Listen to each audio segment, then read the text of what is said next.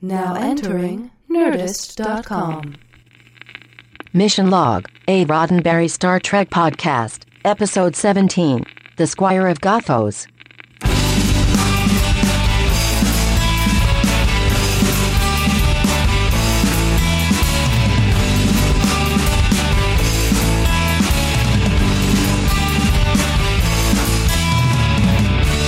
Tally-ho, Trekkies and non-Trekkies alike. You have the great fortune of joining us yet again for Mission Log, a Roddenberry Star Trek podcast. I'm John Champion.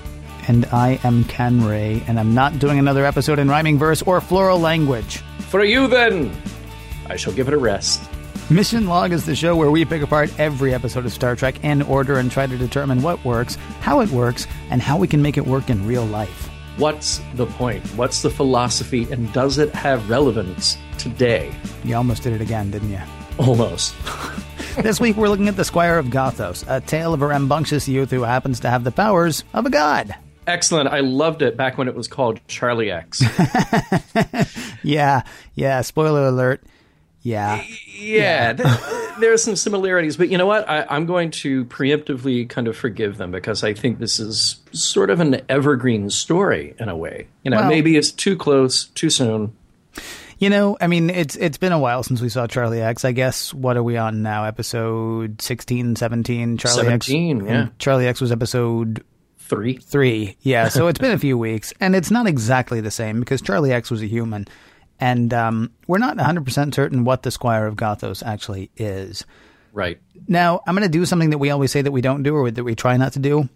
Okay. You cannot watch the Squire of Gothos without thinking of Q. Unless you've never heard of Q. Well, yeah.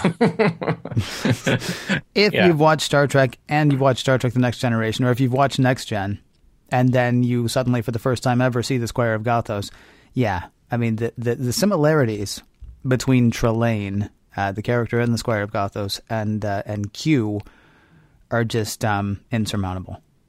Well, I think there's one big difference, and I have to say, you know, I haven't read Q Squared, and that was a Star Trek novel from 1994 that tried to kind of link the character Trelane, the Squire of Gothos, with Q. But maybe I'll have to go back and read that just to satisfy my own curiosity. We learned something about Trelane that what he's doing is partly machine-based. We don't know enough about the Q to know what they're doing. But to me, that was kind of the big difference, I thought. But hey, I'm curious to find out how the novels have worked these characters together. You know, I haven't read many Star Trek novels, but the ones that I have read, I like the ones that Peter David writes. So I've kind of got a little faith in that. Now I'm thinking I might have to go back and read that one as well. Cool. Well, yeah, and there ends our getting totally off the timeline. There you go. Yeah, but it was just so obvious, like you said. We had to mention it. Here's a little more trivia before we get into the meat of the episode.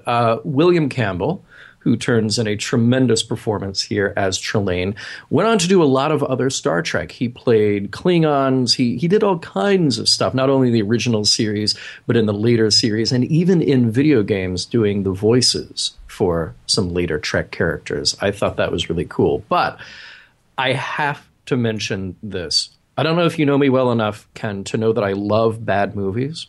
I love exploitation movies. And he was in an exploitation movie from 1971 called Pretty Maids All in a Row. It was directed by Roger Vadim. It's actually a studio picture. I believe it was Universal, and it had a decent cast. It had William Campbell. It had Rock Hudson. It had Angie Dickinson. But it was basically an exploitation movie, the kind of which would never get made today because it was about a teacher sleeping with his students. In like a fun, go get 'em, raunchy sex comedy kind of way, not an ooh creepy, this is bad kind of way. I'm sorry, high school or college teacher? High school. Oh dear, yeah. No, yeah, you're right. That probably wouldn't fly. No, wait. I just checked with the Planet. That would not fly today. No. But here is the next thing to blow your mind. Okay.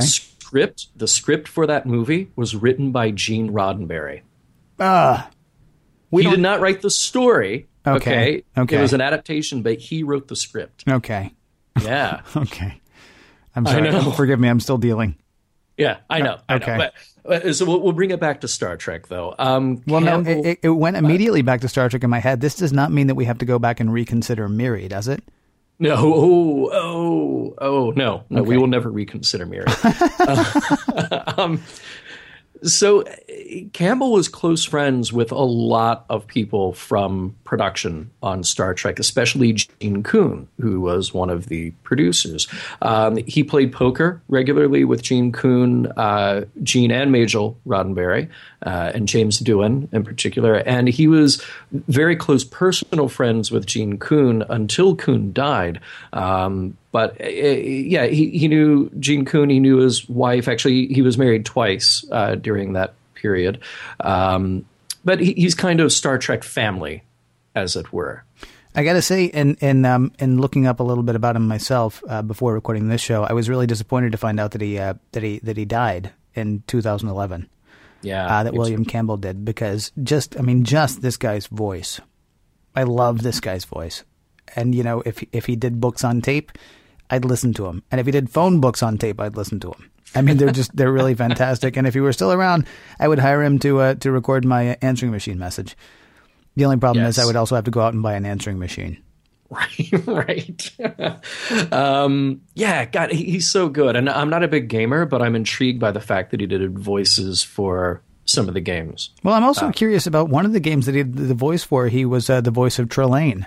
Yeah. Yeah. So, which game was that and what's that all about? I don't know, but I'm intrigued. Yeah, me too. And by the way, before we get into the story here, it is interesting to note that the timeline is kind of weird with this episode. Trelane's fantasy life is centered around what looks like 17th century Earth, I'm going to say, around there, 17th, maybe early to mid 18th century. But there is a line where Kirk, I believe, says that it looks like 900 years ago. No, you're right. The castle is old. The castle could be from 900 years ago, but then inside there's a bust of Napoleon. There's a globe of the Earth, which I don't know how many of those there would have been 900 years in the past. Right. There are lots of mix-ups as far as the timeline goes. But it's okay. We'll just go on with the story. Military genius? Misguided lunatic? Let's get to know this Trelane.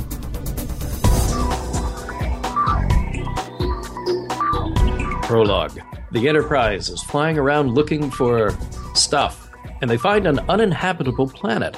Suddenly, Mr. Sulu disappears. Then Captain Kirk. This is no good. We better get to the opening credits fast. Act 1. Spock is now in control, and there's no sign of the captain or Sulu. Time to make a decision about going down to the planet where surely Kirk and Sulu could not be alive. Out of nowhere, a heavily calligraphied greeting shows up on one of the bridge monitors. Now, assuming that the planet is inhabited, a landing party is sent down to investigate. McCoy is joined by DeSalle and Yeager. They find the atmosphere to be perfectly okay, but there's no communication back to the ship. Now they find a stone manor house right out of the 18th century. Inside they find the salt vampire from the man trap, as well as Kirk and Sulu in some kind of suspended animation. Cue the harpsichord music, and now we get to meet Trelane. He is quite the dandy and quite the host. He has released Kirk and Sulu from their state, and he explains that he's been studying Earth, only it's Earth from hundreds of years ago. He's brought the Enterprise crew here in order to learn about humanity's warring history. He's fascinated by the phaser, and hey, aren't we all? And he wants to demonstrate his power. Trelane's people can manipulate matter in amazing ways, including making this uninhabitable planet a comfortable home. When Kirk protests that he is ready to leave, Trelane transports him to an outside area as a brief punishment. Act 2. Spock and Scotty find the area where the landing party are likely being held. On the planet, McCoy tells Kirk that he doesn't read Trelane as a life form at all, at least not as they know it. Out of nowhere, a communicator beeps and the transporter starts. Spock has cracked through to find all life forms and beam them back up. The Enterprise crew is ready to get out of there, but who shows up on the bridge? It's Trelane again. He's got words for Spock, and now he whisks everyone away down to the planet's surface again. Seems like Trelane just wants to have a dinner party, and he really, really wants to be introduced to the women. Spock, Kirk, and McCoy are putting together a hypothesis about Trelane, that he's been observing Earth, but he doesn't understand it. Food has no taste, fire has no heat. They assume he's using a machine to replicate matter out of energy. Maybe that machine is behind the huge mirror that Trelane stays near. Kirk hatches a plan to push Trelane's buttons. It starts with a slap, and Trelane takes the bait. Kirk is challenged to a duel. Act 3. The duel is ready to start. Trelane fires a warning shot in the air, but Kirk takes aim at the mirror. Machinery breaks down, sparks fly, and the whole room goes haywire. Communications are back, and Trelane is not happy about this one bit and vows his wrath. Kirk is just ready to get everyone out of there. Back on the bridge, he gives the order to really step on the gas. But wait, the planet itself is following them and jumping in the way. No luck, they can't outrun the planet. Kirk decides to beam down. On the surface, he finds a courtroom with Trelane in full-on judge garb. The judgment is already decided. Kirk has offended and been insubordinate to Trelane's wishes. The sentence is death. Act 4. Kirk pulls another bluff, though. Instead of hanging, wouldn't Trelane be happier with a challenging hunt with Kirk as the prize? Now we're back outside, and Trelane and Kirk go at it with swords and fists. Well, Kirk is mostly unarmed and really just trying to fend off Trelane. When he's finally cornered, Kirk refuses to accept Trelane's victory and breaks his sword. Then he slaps Trelane right on his face. Out of nowhere, a couple of glowing entities appear in the sky, calling their misbehaving son, Trelane, back home. They admonish him for being cruel and not taking care of his pets. Back on board, Kirk explains to Spock that Trelane should more accurately be entered into the log as a misbehaving child rather than a powerful enemy. Then there's a little good-natured ribbing about what surely was Spock's own misspent youth. Sad about the very last salt monster, huh? I know. You didn't mention it, and I understand because it's not that huge a deal. But in maybe in trying to study the humans, trying to figure them out, Trelane takes a phaser from one of them, figures it out very fast. Oh, I see. This part stuns. This part kills. This part stuns. This part kills. And he takes he disintegrates the last salt monster. Or the next to the last salt monster. Well, no, the last salt monster, right? Because right. The next to the last was on board the Enterprise. Yeah, that was Nancy Crater, or pretending to be Nancy Crater, all the way back at the beginning in the Man Trap. Right. And yeah. After all that worrying we did. Yeah. Now we're only assuming that it was alive, but we can make that assumption fairly safely based on the fact that Kirk and Sulu were alive when they were sort of in the suspended animation on display in Trelane's castle. Right. So maybe this salt monster was actually already dead and we don't have to mourn for it. But my immediate thought was actually, hey, if Kirk and Sulu are alive, then that means the salt No more. Too bad about that. But that is a funny moment when they're walking down the stairs, and McCoy just gives it a look. Yeah. Hey, it's my old girlfriend. Right. That is kind of amusing. Yeah. Yeah. I love a little in-joke that we get in there. So, by the way, oh snap, Trelane calls Uhura a Nubian prize, and she is having none of that. She is not pleased, but she doesn't smack him.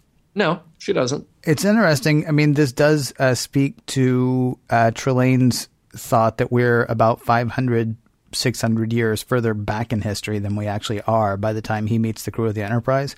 Mm-hmm. He actually says to Kirk that Uhura was no doubt won on one of his conquests. Right. Which, yeah, he's woefully ignorant. Oh no, he didn't. Yeah. But then he refers to Yeoman Ross, who has also beamed down because, like I said, Trelane is really interested in meeting these women, and he is sort of reciting this poetry to her as if she is Helen of Troy. You know, so again, he's just completely off on his conception of Earth, and then he puts her in a princess outfit. The second princess outfit we've seen now since Shore Leave. Yes. Well, no, the first one since Shore Leave.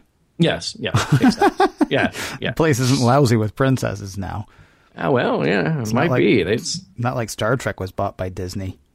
Right. Sorry. So that's very topical. That's very topical and does not belong in this show. I do apologize. Right.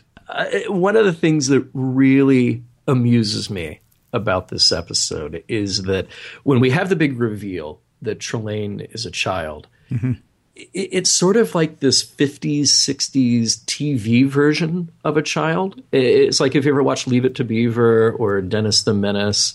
And then even at the end when Kirk is making fun of Spock, he's saying, what did you do? Pull on a girl's curls, pull on her hair. And I just feel like that part of it seems very dated. When Trelane is begging to his parents, it's like, oh, shucks, Ma, I was just having fun. And, today when you depict a kid who's out of hand, it's usually in a horror movie. And it's usually something really dark and really terrible. But this is a very it's a very comic-y way of depicting his childishness. But at the same time, he plays it brilliantly. You kind of buy it. Not at the very, very, very end. And the last 30 seconds that he has on screen, you kind of wish it was a little bit different. Although I was actually discussing this, my fiance and I were watching at the end of the episode. She came in just as it was ending, and she's like, "That's unbelievable." I mean, like literally, like, yeah, I don't believe that. I don't buy that. I think it's because we're 40 something years after at this point as we record this. And, I mean, this idea that the uber intelligent thing is actually a child or is actually a kid, that humanity has become a plaything to an alien that's nothing more than a child itself. I think now that's been done. Yeah. But, go back to 1966 when this episode aired, and you've actually, I mean, to me, that it seems like it might be a little bit more of a, oh, wow, kind of moment than it is today. We've seen a lot more. I mean, there's just more entertainment now. And, so many stories have been done and redone. Yeah. I will say, though, I like the fact that when you go back and watch it a second time, within a few hours, getting ready to do a podcast about it. Right, as everyone does. Yeah, totally. We've all got podcasts about this show. This episode, I mean. You sort of see some of the childishness the second time. Oh, yeah. In a way that you don't. At first, he just sort of seems, kind of frenetic and kind of, and easily distracted. But once he's a child, then the second time you watch it or the next time you watch it, however many times you have, I mean, you'll see now, he's a kid. Right. All the way through it. And yet it really is fun. And you don't see that in the first 5 minutes the first time you watch it. You don't even see it in the first half the first time you watch it. You just think he's mad. You don't realize he's a child. I mean, the fact that he runs up to killing without actually killing, never mind about the salt vampire. That kind of indicates that, okay, maybe this is a child, that he's all, bluff and bluster. But, then he gets right up to the moment where he's going to do something bad. And this game's boring. Let's play a different game, you know, in sort of a childish way. I know I said I wasn't going to do any flowery speak anymore. Oh, do it. Do it. The one thing that this reminds me of again, and I think we need to come up with an acronym for this. There are more things in heaven and earth, Horatio, than are dreamt of in your philosophy. How many pan-galactic super beings are we going to come across and still not get answers about them? If we try really quickly right now, we've got, you got the Telosians, certainly. Who was it that took care of Charlie X? And by took care of, I mean took care of. Right. I can't remember their names at this point, or the name of that race at this point.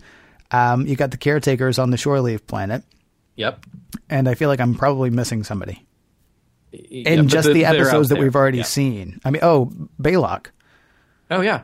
I mean, you got, just episode after episode of like, what the heck are you? You wouldn't understand. All right. Well, I'm going to get back in my ship and leave. You cool with that? Kirk actually asks mom and dad at the end of it, so who are you and what's the deal?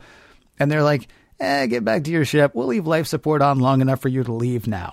Right. I mean, once again, we're sort of being like, little brain, listen, you wouldn't get it.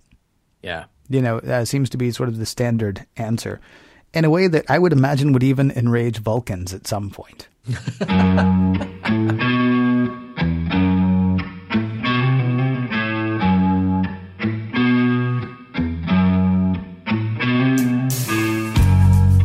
Growing up is tough, especially when you have almost limitless power and no real guidance. So what can we learn from our time with Trelane?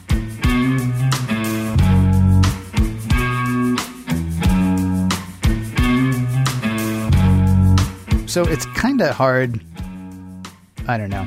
As we move to the morals, the messages, the meanings of the show, it's kind of hard to know exactly where to start. So much of what we come across in Star Trek is either informed by the view of the Enterprise crew, or it's informed by the view of a more evolved or more intelligent race, being, or species, or it's informed sometimes by a disastrous situation or a very dangerous situation. This episode is informed by a child. Yeah. I don't know if he's 5. I don't know if he's 8. I don't know how old he is, but everything that he's into. And this is even different than when we talked about Shore Leave, how there's nothing sexual in Shore Leave, probably because it was television in the 1960s, or there's very little sexual in it because it's television in the 1960s, whereas there's lots of violence. This is perfect for an 8-year-old boy. He kind of likes the girls. He kind of like, oh, girls. I kind of like girls. But really what I want to talk about is killing. Yeah. I want to talk about war, and I want to talk about marching under banners, and I want to, that whole thing. So this view, his view, this child's view, is very much a view that's informed almost by, if he'd been watching 500 years later, he would have been all about G.I. Joe. Yeah, yeah. Well, I think that tells us something about the time at which this episode was made. Again, you can't avoid this. Star Trek was made during the Vietnam War. And, Trelane's idea of war is romance, it's adventure, it's action. And here you have the evolved humans who are basically trying to stop him and say, no. No, what you're talking about has consequence. There are real lives at stake, real people at stake here. And he's just hearing none of it at all. And I can't help but think of this idea that here we came out of World War II, which was also very documented, but also heavily propagandized. And now here we're in the Vietnam era, where the war is in the living room every night. And there's a big contrast between what we thought war was and what we were fighting for in World War II, and then what we see is happening in Vietnam. And so I think that really helps to inform that aspect of his character and kind of the looking glass that we're using to see him and the way that he's seeing Earth. And we're trying to say, no, that's not what war is. Yeah, and you kind of gotta love the fact that a show, while this episode was not written by Gene Roddenberry, that a show created by a guy who was a bomber pilot in World War II, he is willing not only to say, look, war's not cool, but he's also willing to say, even while we're in one, you know what, in the 23rd century, humanity's not turned on by this. Yeah. This is not, we'll fight if we have to. And that was kind of interesting. That wasn't actually just, it's not just a humanity thing. There's an interesting little, kind of getting his dander up a bit when Trelane bops himself onto the bridge of the Enterprise, wants to know who this Mr. Spock is that ruined all of his fun, right? And Spock's there, and he says, that'd be me, pal. And Trelane says, yeah, you're not really human, though. You're not into the whole fighting thing, are you? And Spock's like, we've been known to be. He's sort of backing him off a tiny bit, like, yeah, you know what, generally speaking, not, but I can make an exception for you, pal. So it's not, the message is not, we're always guns blazing, always ready for a fight. We've not gone so pacifist at this point that we don't know what to do when somebody like a Trelane shows up. But at the same time, it's not pretty. It's not a fun thing at this point. Right. Well, and what I really like here is that, to me, it's kind of like this anthropological experiment gone horribly wrong. Trelane he's trying so hard. He wants to, go back to Charlie X again. He wants to be liked. And in Trelane's case in particular, he sort of wants to be revered and he wants to be the host of the party. Mm-hmm. He's genuinely curious. And he's fascinated by everything that he's learning. He's just getting it completely and utterly wrong.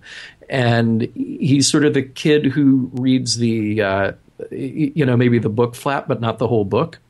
Yeah. He hasn't really done his homework on it. So it's another example of this sort of wisdom that isn't earned, that the knowledge here has no value unless he can put it into context and turn knowledge into wisdom. So I think that it's a cool thing, and it could be not necessarily a message, but a parallel to kind of how we here in the modern day treat whether it's war or whatever the topic is, that we sort of get a cursory understanding of something, think we get it, and then we move on. There's how familiar are you with the comedian Eddie Izzard? Oh, absolutely, I'm familiar with him. Yeah. There's a fantastic thing that he says where he basically does research the way everyone does research. He flips channels. Yeah. And he'll come across a show that's about something, and then he knows about that thing as far as he's concerned. Like, last night I was flipping the channel, and there was a show about sharks. So now I know about sharks. Yeah, right, right. If you want to liken it to something else in Star Trek, there's a little bit of a Talosian attitude here, right? Mm-hmm. Watching. He thinks by watching what he's watched, and he's observed Earth from however far away, from however long ago. He thinks by watching what he's watched, now he knows everything. But not only is his knowledge sort of limited, as witnessed by his actions, have you tasted the chicken? Yeah, right. Oddly enough, this is one of the only things in the universe that doesn't taste like chicken. His brandy is not even as good tasting as water. Yeah. He's got a cursory understanding of things, but not the depth. Yeah. And you could, if you want to, I'm jumping the gun a tiny bit, but if you want to make that one of the messages, gaining a full understanding of something before you go tromping around all over it, certainly could be one of the things that it's encouraging.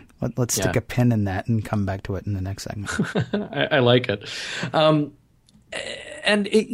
Here we have another example, I think, where very, very Star Trek, where the enemy here isn't evil. Trelane is horribly misunderstood, and he misunderstands us. I should say that we misunderstand him up until the very end of the episode. Then we kind of get it. But he misunderstands us, and he doesn't know how to treat or interact us. If Trelane were just a kid on Earth, he would be getting into trouble at school, but then we'd all sort of try to make sure that he doesn't grow up to be a complete and utter sociopath. Yeah. He needs guidance. He does. But speaking of guidance, and maybe you're going to call me an authoritarian again. Usually. Yeah. But at the end of the day, the adults win. Kirk by standing up to him and just putting him in his place, and Trelane's parents by taking him away. And they say right out, they say explicitly, we were indulging him too much. Mm-hmm. So again, we have this sort of adult culture being the thing that we aspire to being the heroes here, not the rambunctiousness of youth. See, I'm not going to fault you on that one. Usually when what you do ends up with me making fun of you, is when you sort of seem to go after the counterculture. There are sometimes, there have been past episodes of Star Trek where the message seems to be, wear a tie and get a haircut, hippie, and I'm with you on the page that says 5-year-olds should not be allowed to run planets. Yeah, for the most part. This to me does not seem like an authoritarian thing as much as it's a, mom and dad thing. I don't know that you have to ask your mom for permission to do something when you're 30. When you're 5, it would be good if mom and dad took an interest. Well, and Spock calls it out. He says that he objects to, I love his line here, intellect without discipline and power without constructive purpose. Boy, that just nails it. I thought that was a great moment for him. Which again is, I mean, it's another theme that we've hit a few times as well. I mean, going back to the Telosians, or going back to what are little girls made of? There's all of this technology, and rather than understanding it and learning it and figuring out how we can use it, successive generations just keep using it until they really can't even use it anymore. But they're still wielding it. I mean, it's a gun, and they're not sure how to work the gun nor when it'll go off, but they have no problem pointing it around all over the place. Right. So, I mean, the intellect without discipline thing is something we have seen before. I got to say, as a quick aside, this is not a moral, this is not a message, this is not a big philosophical thing. Spock has rules about when he uses the word fascinating. Yeah, he does. And he spells it out for Dr. McCoy. He does, because there's something that I think it's when they can't taste the food, and when they can't taste the they can taste it. It just doesn't taste like anything, the food or the liquid or whatever. And I think Bones says to him, I assume this is one of those times when you're going to say fascinating. And Spock says, no, fascinating is a word I use for the unexpected. Right. And he fully expected the food and water. I mean, once he understands that, the guy's never actually been to Earth, seen Earth, he's not an Earthling. Once he understands that he has no real knowledge of what the things he's been watching actually are, and then it's completely expected that the food wouldn't taste like anything, and the brandy wouldn't taste like brandy, and the fire doesn't even put out heat. Right. I mean, this is all just image. This is all just show. And so I think he said the most that he could give that was interesting. Yeah. So now we know where the line is drawn. Yeah, I would love to see like the whole list. Yeah. Running from fascinating at the top to, If I could find out what elicits that from Spock, that would, I feel like that would be a good day. Right. Hey, I want to throw out, though, it kind of returned to this question about violence and Trelane's sort of misunderstanding, because I wonder, and this is a sort of speculation on my part, but I wonder, because Trelane is so powerful, could he ever actually be beaten by any human, Kirk or not, in a fight? Because he's doing this physical, like, swords and slapping and punching and all this kind of stuff. Could he actually be beaten? Or if you were to take Trelane and put him into an actual war situation, instead of just him viewing it from hundreds of light years away or wherever he is, does he actually stand the risk of dying?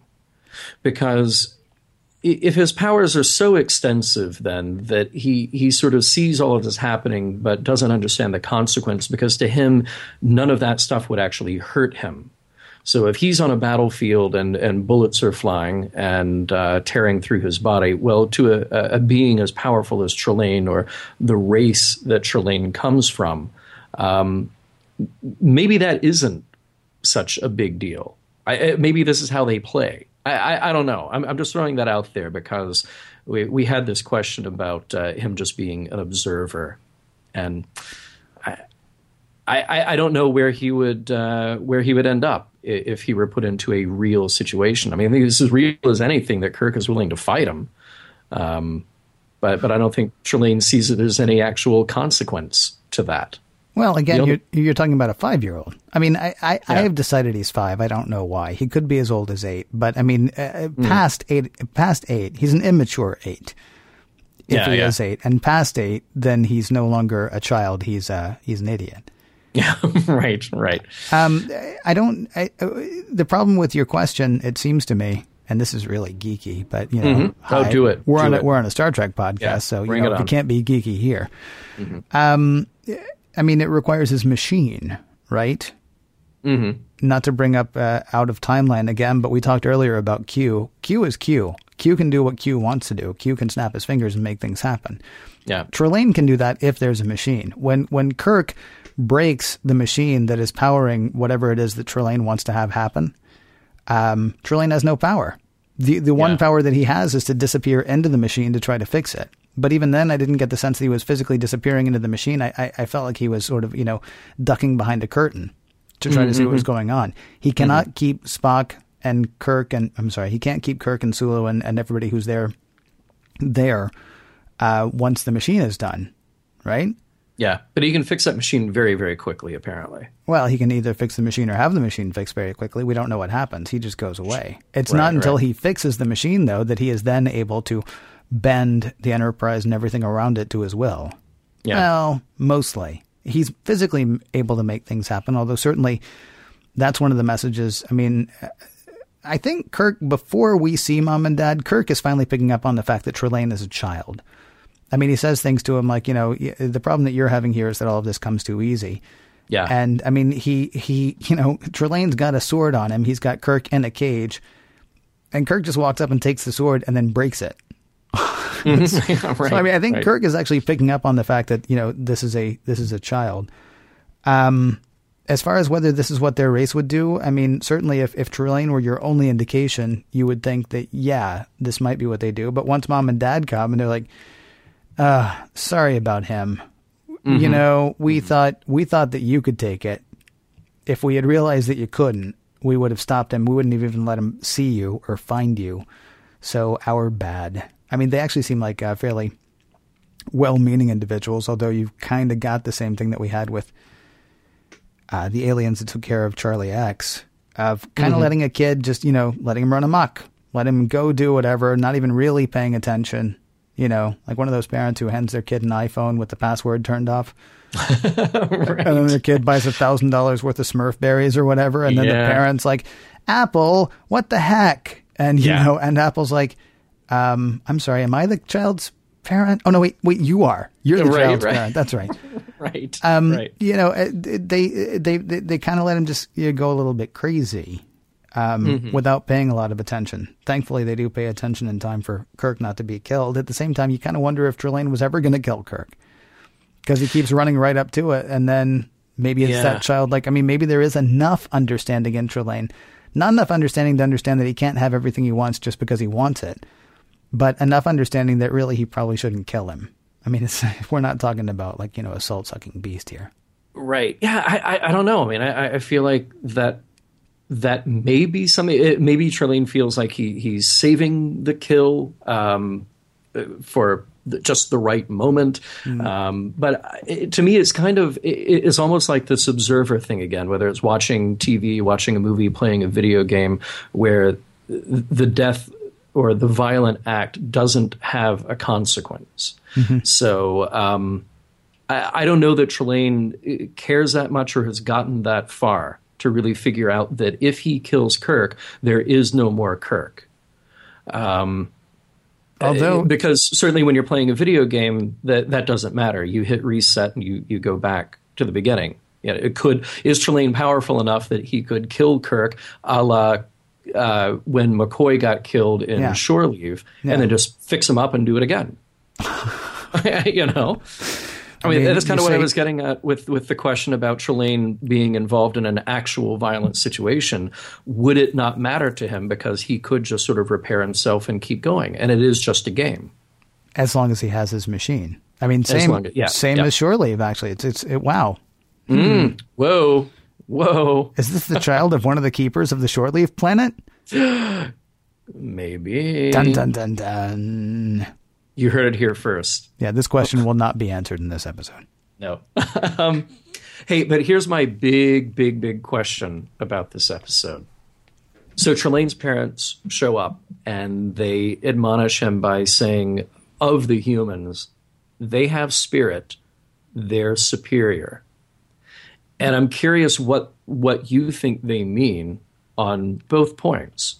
To me, Trelane's people are conscious beings. They're aware of how things work, and they're aware of the differences in species and creatures, and they're aware that humans, or at least everybody who's come there from the Enterprise, are individuals with a conscience or consciousness, and should not be toyed with. So do you think, are they making a delineation here between their existence and humanity? Are we back to this thing again where humanity by itself has some defining thing that in Star Trek here we're saying is spirit and is therefore superior. I don't know if those words sat exactly right with me.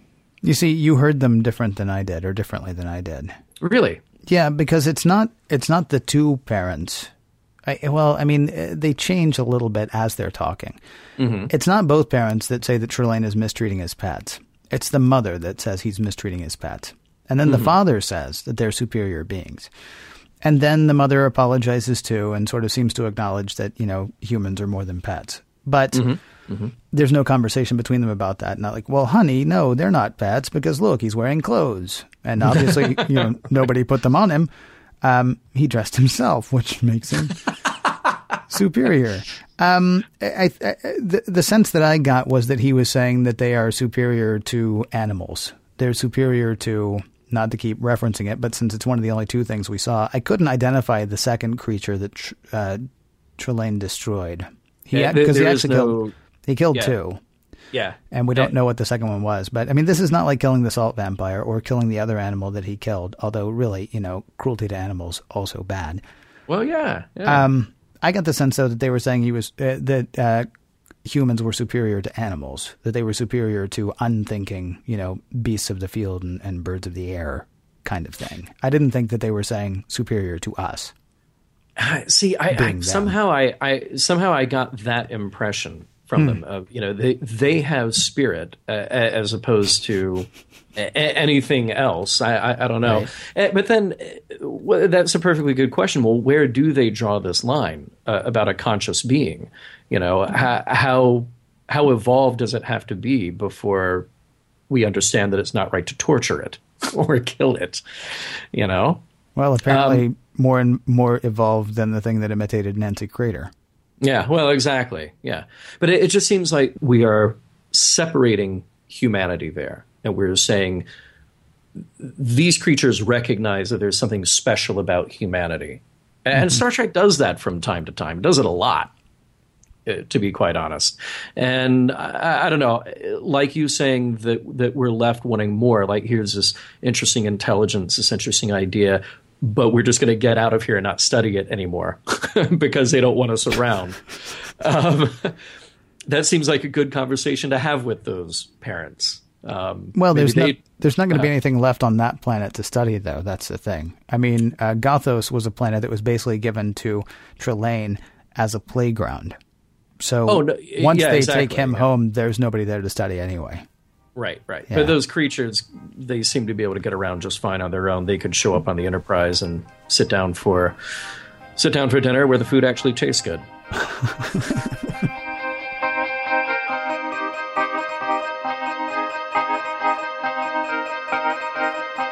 With the Squire of Gothos sent to his room, we're left to wonder, did he leave any lessons or morals that we can use today?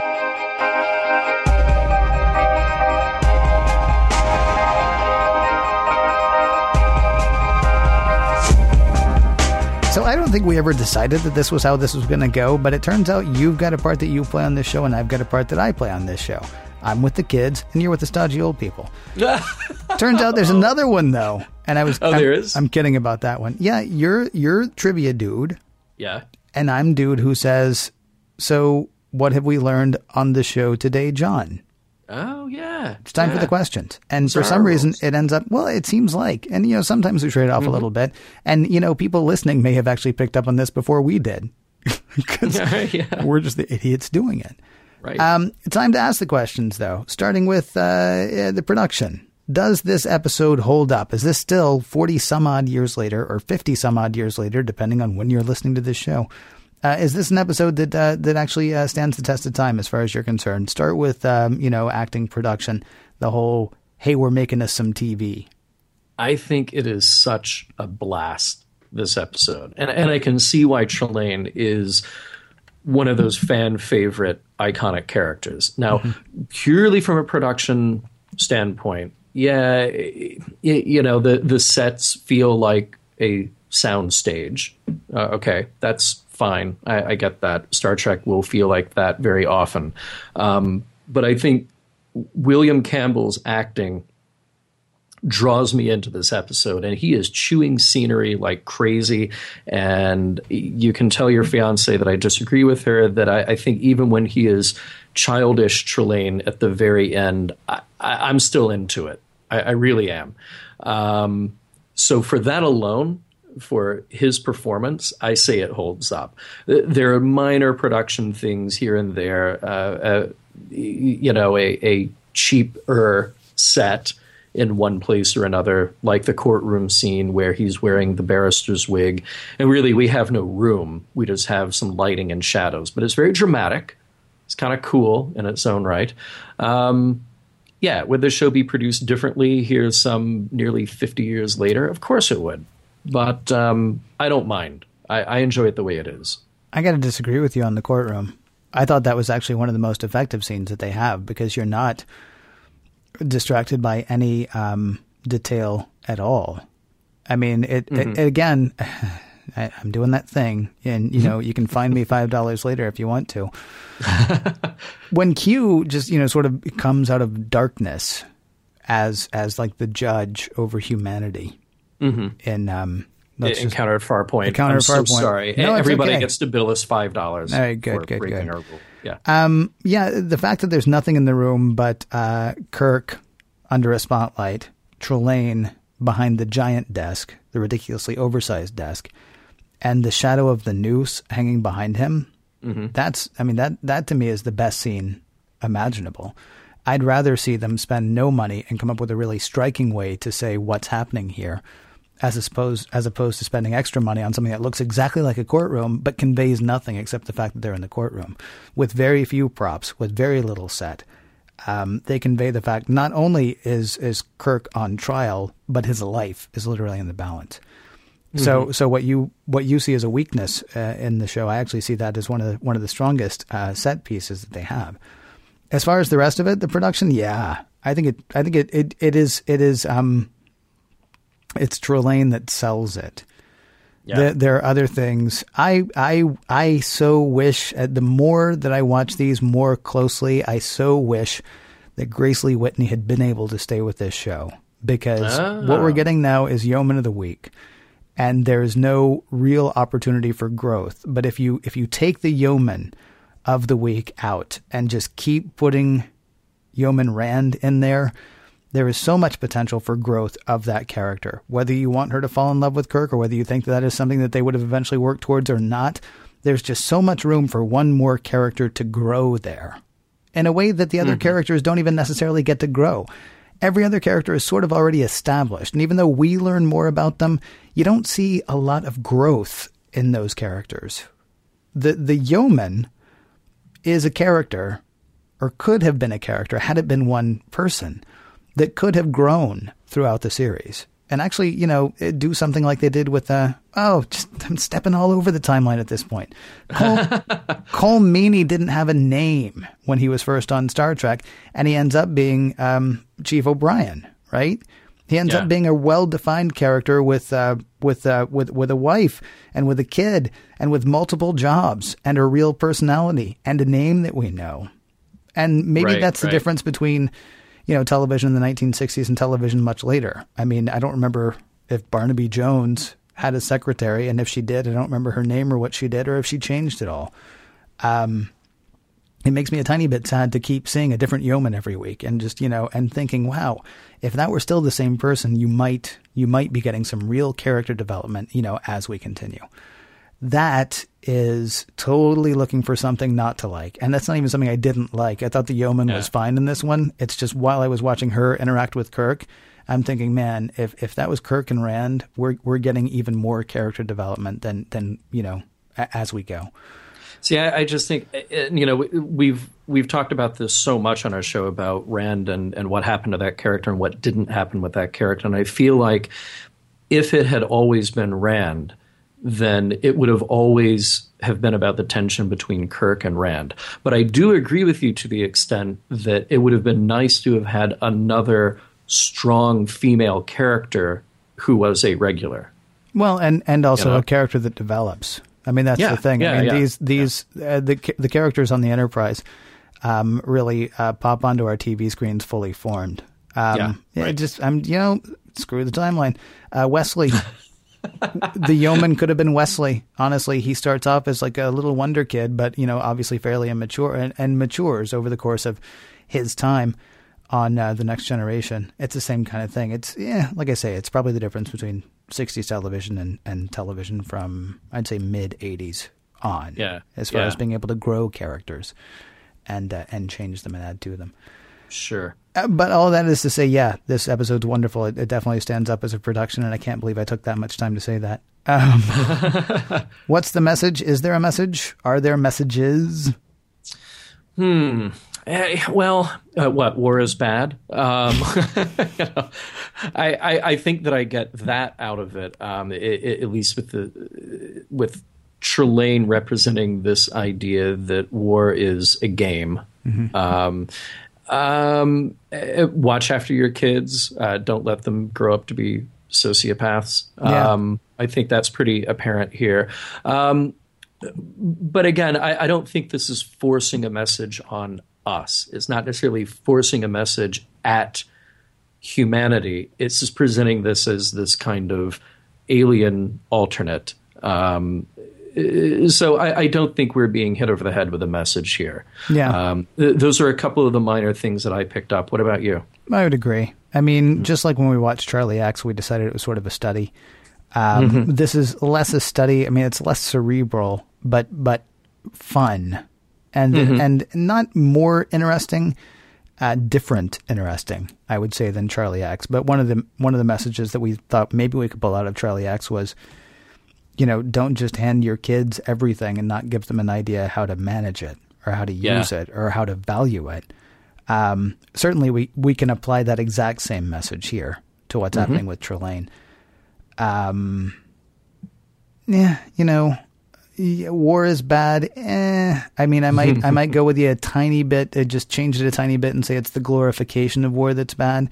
Again, Spock, the intellect, the pacifist, as often as he can be, on the bridge of the Enterprise, has no problem telling Trelane, dude, if you screw with me, I'll screw back. Yeah. And I'll come at you hard. So, I mean, it's not that they, don't carry phasers. It's not that they're not prepared to defend themselves. It's the glorification of war, as embodied by Trelane that is unhealthy. But again, as you say, that's not a hit you over the head message. It's just something that we can, take away from it. Yeah, and I would totally agree with your more nuanced assessment of that for sure. What I'm seeing here is, like I said, if I were to draw a modern day parallel, it's this idea of, war as a video game or video games as the sort of outlet for violence. You have to understand that there are real consequences to that, and sometimes it is appropriate. You have to understand that there are real consequences to real war, you mean? Yeah. Okay. And real violence. Yeah, right. Exactly. Yeah. So does that message hold up, or do any of these messages hold up? Yeah, sure. No, they do. I mean, pay attention to your kids. Yeah. and well, not everybody seems to agree with the whole war is not cool thing. For me, for my personal philosophy, if we didn't glorify war, that would be okay. It's okay to revere. I mean, George Washington, father of our country, was also an exceptional general. Okay, cool. I can respect that. I can respect the tactician part of it. I have less respect for the people, or for the guys who just, glorify killing and war and guns, maybe to sell movies, maybe to sell records, maybe to sell an ideal, or an idea. What you're saying is that you have an understanding of the reality and the historical context. We can all respect and revere somebody like George Washington because of what he accomplished. What you're not saying is, wow, that looks like fun. Yeah. I mean, well, and let's not make it about, the George Washingtons or the Schwarzkopfs or the Eisenhowers or, any of the generals we can name. I mean, talk about the corporal or the private first class. I mean, we don't necessarily like the fact necessarily that we have wars. We don't necessarily like the fact that we have to have them. We don't necessarily like the fact that we have to have a military, but we can be appreciative of it. to say that glorifying war is bad is not to say, is not to malign, military or to malign the people who have served in those. Take it back to Vietnam. I mean, Vietnam vets came home and they were hated. They were called baby killers. They were spat upon by some people. And what they did, for the most part, was what they were drafted to do. Yeah. Very few people signed up for Vietnam because they thought that'll be awesome. Right. Very few people, compared to the number of people that were actually sent and fought and, got injured or got killed in some, and certainly far too many cases. People who have to do that obviously should not be scorned, because whether you agree with the reasons they do it, they end up doing it because, I don't mean to sound all jingoistic. They end up doing it for us. At the same time, I'm not cool with G.I. Joe. I'm not cool with toys. I'm not cool with, I'm not cool with the glorification of war. Understanding that it's necessary is one thing. Selling it as a fun romp, across foreign lands, not nearly as cool. Yeah. Well, and I think that's what we get in this episode is that, the evolved humans here very much have that understanding, whereas the immature child that is Trelane doesn't get it at all. So does that message hold up? Sure. And then how about, obeying your parents and not torturing your schoolmates? I think that holds up too. And no torturing animals, for the love of... And by the way, check to make sure that the thing you're about to kill isn't the last one in the galaxy. Yes. I mean, can we just... Oh, the poor salt-sucking vampire things. Hey, those are the messages that we found. But of course, we do want to know if you found those messages, or did you find others? Did you spend your younger days disobeying your parents and torturing your schoolmates? Oh, God, please tell me you didn't torture animals. Don't write us about that. But everything else, let us know what you thought. missionlog@roddenberry.com is the email address, missionlog@roddenberry.com, or on Twitter, @missionlogpod is the way to follow us. Send us a message in 140 characters or less, and we will try to do the same back to you. You can find us on Facebook, facebook.com/missionlogpod, and you can give us a call, 323-522-5641. We may, in fact, use your feedback for something at some point. Cool. Hey, Ken, you know what? I'm not doing anything next week. I was thinking about heading out to the desert to fight a giant lizard man in a battle to the death. Are you with me? Well, I was hoping you were going to say Burning Man, but yeah, I guess I'll do this. Cool. Next week, we will see you in the arena.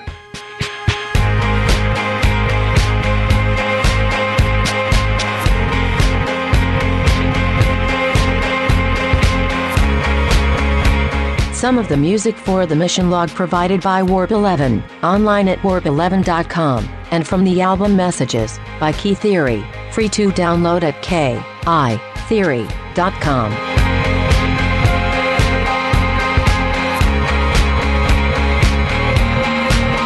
And now, if you'll excuse me, I'm heading to Vasquez Coliseum. I want to get a good seat for next week's fight.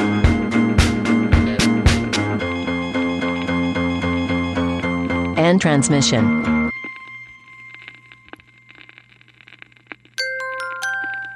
Now leaving Nerdist.com.